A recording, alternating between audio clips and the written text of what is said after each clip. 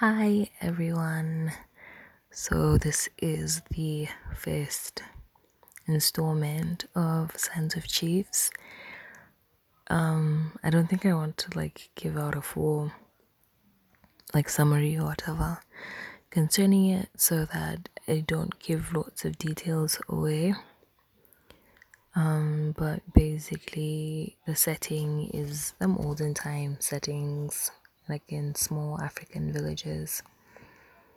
And I suck at picking names, so literally bear with me.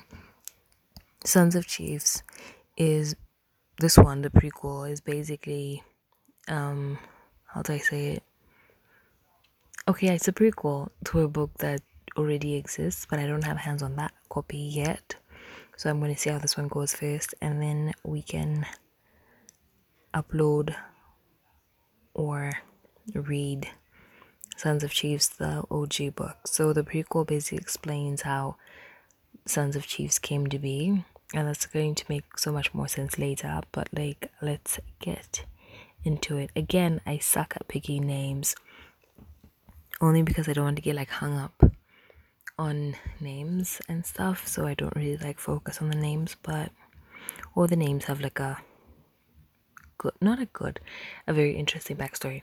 Anyway, I have spoken way too much. Let me get into reading. I'm going to read maybe 2 or 3 pages or till a cliffhanger of sorts. Alright, so Yara, listen, it doesn't matter, expressed Leah. They're both fighting for my affection and haven't made my choice yet, she continued. And what if they find out what you're doing? Asked Yara. Then what? What will you do? Leah looked at Yara shyly and looked away. What aren't you telling me? Demanded Yara. They already know, confessed Leah. They already know, she repeated. Yara stood there in shock, just looking at Leah. After a few minutes of silence, Leah and Yara sat on the grass in the field. You're my para, been with each other since birth. You're closer than a sister to me and I love you more than life itself.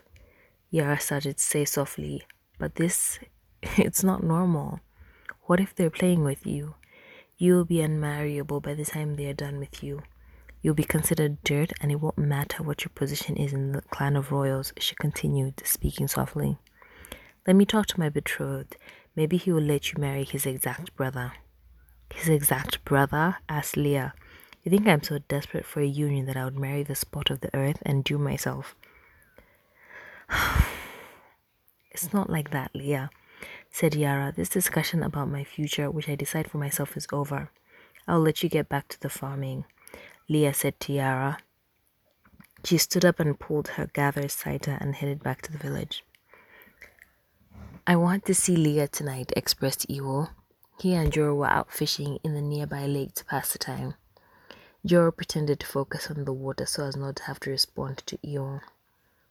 Did you hear what I said? Iwo asked Joro. Joro held up a finger and drove his spear into the water. As Joro lifted the fish out of the water, a grin appeared on his face. I'm eating well tonight, my friend. Joro beamed with pride and kissed the fish. Iwo took offense when Joro changed the subject. You heard what I said, exclaimed Iwo. Iwo, listen. I love Leah. You love Leah. I love you and you love me. You know that situation keeps me up at night. All I want is for you to be happy and her to be happy at the same time. I want her to be happy with me. You talking about how when she has decided to keep us both around is the greatest curse known to man. I wish not to speak of her with you, lest we fight and look like the village fools, Joro said. I wish not to fish any more. Are you coming back to the village with me or are you staying behind? He asked Iwo. Iwo turned around to sulk. I haven't caught anything, said Iwo. I will stay behind. Mahata is inside, Tabo said to Leah. Mahata was the official term used to mothers in the chiefdom of Saleh. Leah always hated coming to her mother's compound because of how low the doors were to her hut. All attempts to resize them were met with opposition from Mahamahat. Mahat was a term used to refer to fathers. Mahata, exclaimed Leah, removing the dirt that had got on her head while making her way into the hut. My child, Leah's mother said, beaming with happiness. You don't want to see us often, my child. You forget us, she continued. I beg for your forgiveness. In between hunting and scouting the land for meat, I am worn down many times. After eating the corn and the soup that was prepared by Leah's mother, Tabo and their father went out, leaving the women to clean. Mahata, if I may ask, what is Tabo still doing here? Leah asked her mother. He was unsuccessful in the hunting or the fishing or any skills men must have, Leah's mother said, looking down in shame. I suggested he learn how to farm so that he can assist me while I'm at the farm, but your father treats it like there is shame in being able to feed your family. Maybe there is, Leah said, whispering to herself. Leah, may we speak, my child? Leah's father asked her. Mahat, Leah said. She kissed his hand and knelt down in front of him. Tabo, her father began. Leah looked at her father and took in a deep breath. Mahat, I know what you want to demand of me, and I just cannot. Leah said, interrupting her father. He failed all the conquests. There is nothing I can do about that, she continued. Maybe he should go to the farm and help in the clearing of the land and try the conquests again next year. Make! Leah's father screamed. Leah's mother emerged from the hut, hurting her head as she did. Rashitawa, are you hurt? Leah's mother asked with worry in her voice. What business do you have telling Leah that Tawo should work in the farms with you? He demanded. Rashitawa, it's better than him sitting at home. Leah's mother responded. You can now talk back to me? You have lost your shame. You shall spend the night outside of my hut. Leah's father retorted. Leah knew better than to talk back to her father once he made a choice. Kai bowed slowly when Leah returned to her hut in the royal clan. Kai was Leah's personal handmaiden. I got word that you're going out tonight and prepared your good gathers to wear and fetched water for you to get clean, Kai informed Leah. I'm filled with gratitude, Kai. After today, the only thing I need is the touch of a man, Leah said as she got undressed. You're going to see the suitor you refused to tell me about? Inquired Kai. It's better for you this way, assured Leah. Leah, my love, Iwo said loudly. Leah looked around the clearing. Worry not, there's no one around, said Iwo. Let me embrace you and feel your warmth. Leah took a step forward and held Iwo as he was holding her. Iwo took Leah's face into his hand and turned it towards the moon. Leah giggled. What are you doing? She asked shyly. Your brown skin is unlike any I have ever seen. You're the most beautiful woman alive, Iwo said, answering her question. Tell me what you did today, Iwo said to Leah. He took his hand in her hand and they began to walk. Father wants me to train Tawa in the field and I don't want to. I can't be the lead huntress and look out for Tawa at the same time, Leah said, confiding in Iwo.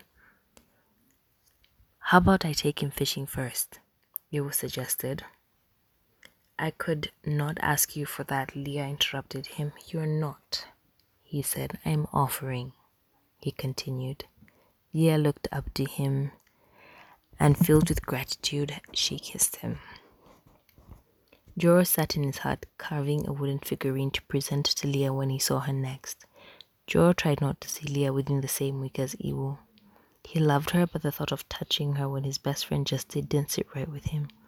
He held the figure up and admired it as he watched the flames from the fire slowly dance behind it, slowly caressing its hips while the fire danced.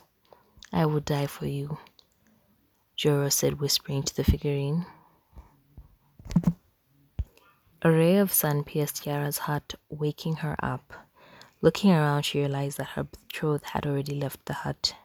In the village of Saleh, once your betrothed finished paying off your price, he is free to take you and marry you whenever he feels like it. It is, however, forbidden to have children till the union rites are completed. Any child born out of union is considered an abomination and is either put to death or chased from the village. Yara wanted her betrothed to touch her, but wasn't willing to leave her unborn children's fate to chance. Twavula, Yara said. Twavula was Yara's betrothed's exact brother. Sometimes she confused the two because of how much they looked alike. And other times, she was scared of how much they looked alike. Twavula had taken an interest in Leah. After talking the possibility of Twavla over with Leah, she realized that Leah's head wasn't anywhere near him, and now Yara had the burden of explaining all this to him. "Oh," said Twavla slowly. "That is all right," he continued. Twavla walked a small distance within the compound and kicked a rock. "I should have never been born," he muttered to himself. Yara felt a lump in her throat.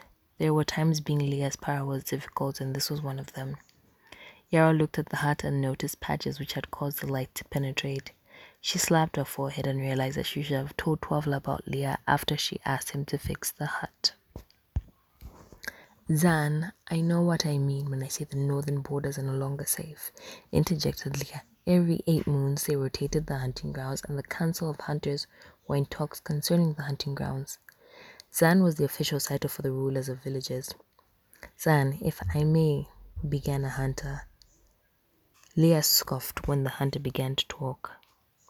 Leah, is anything I have said not to your liking?" the hunter asked Leah. "You know nothing." "You know nothing. I spent my childhood studying migration patterns, learning and teaching myself hunting rotations. There is a reason I'm the head huntress, first and only one of my kind," Leah said confidently. The Zan raised his hand to stop the dispute between Leah and the hunter. What the chief huntress says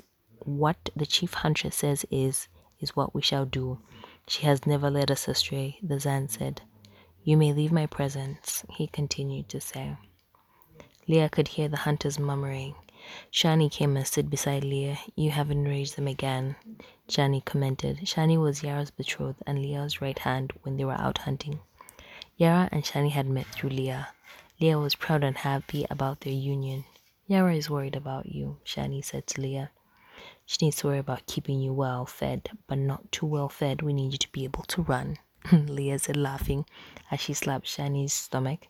"Let's go make sure the spears are in good shape. The men I entrust with my life depend on it," Leah said to Shani.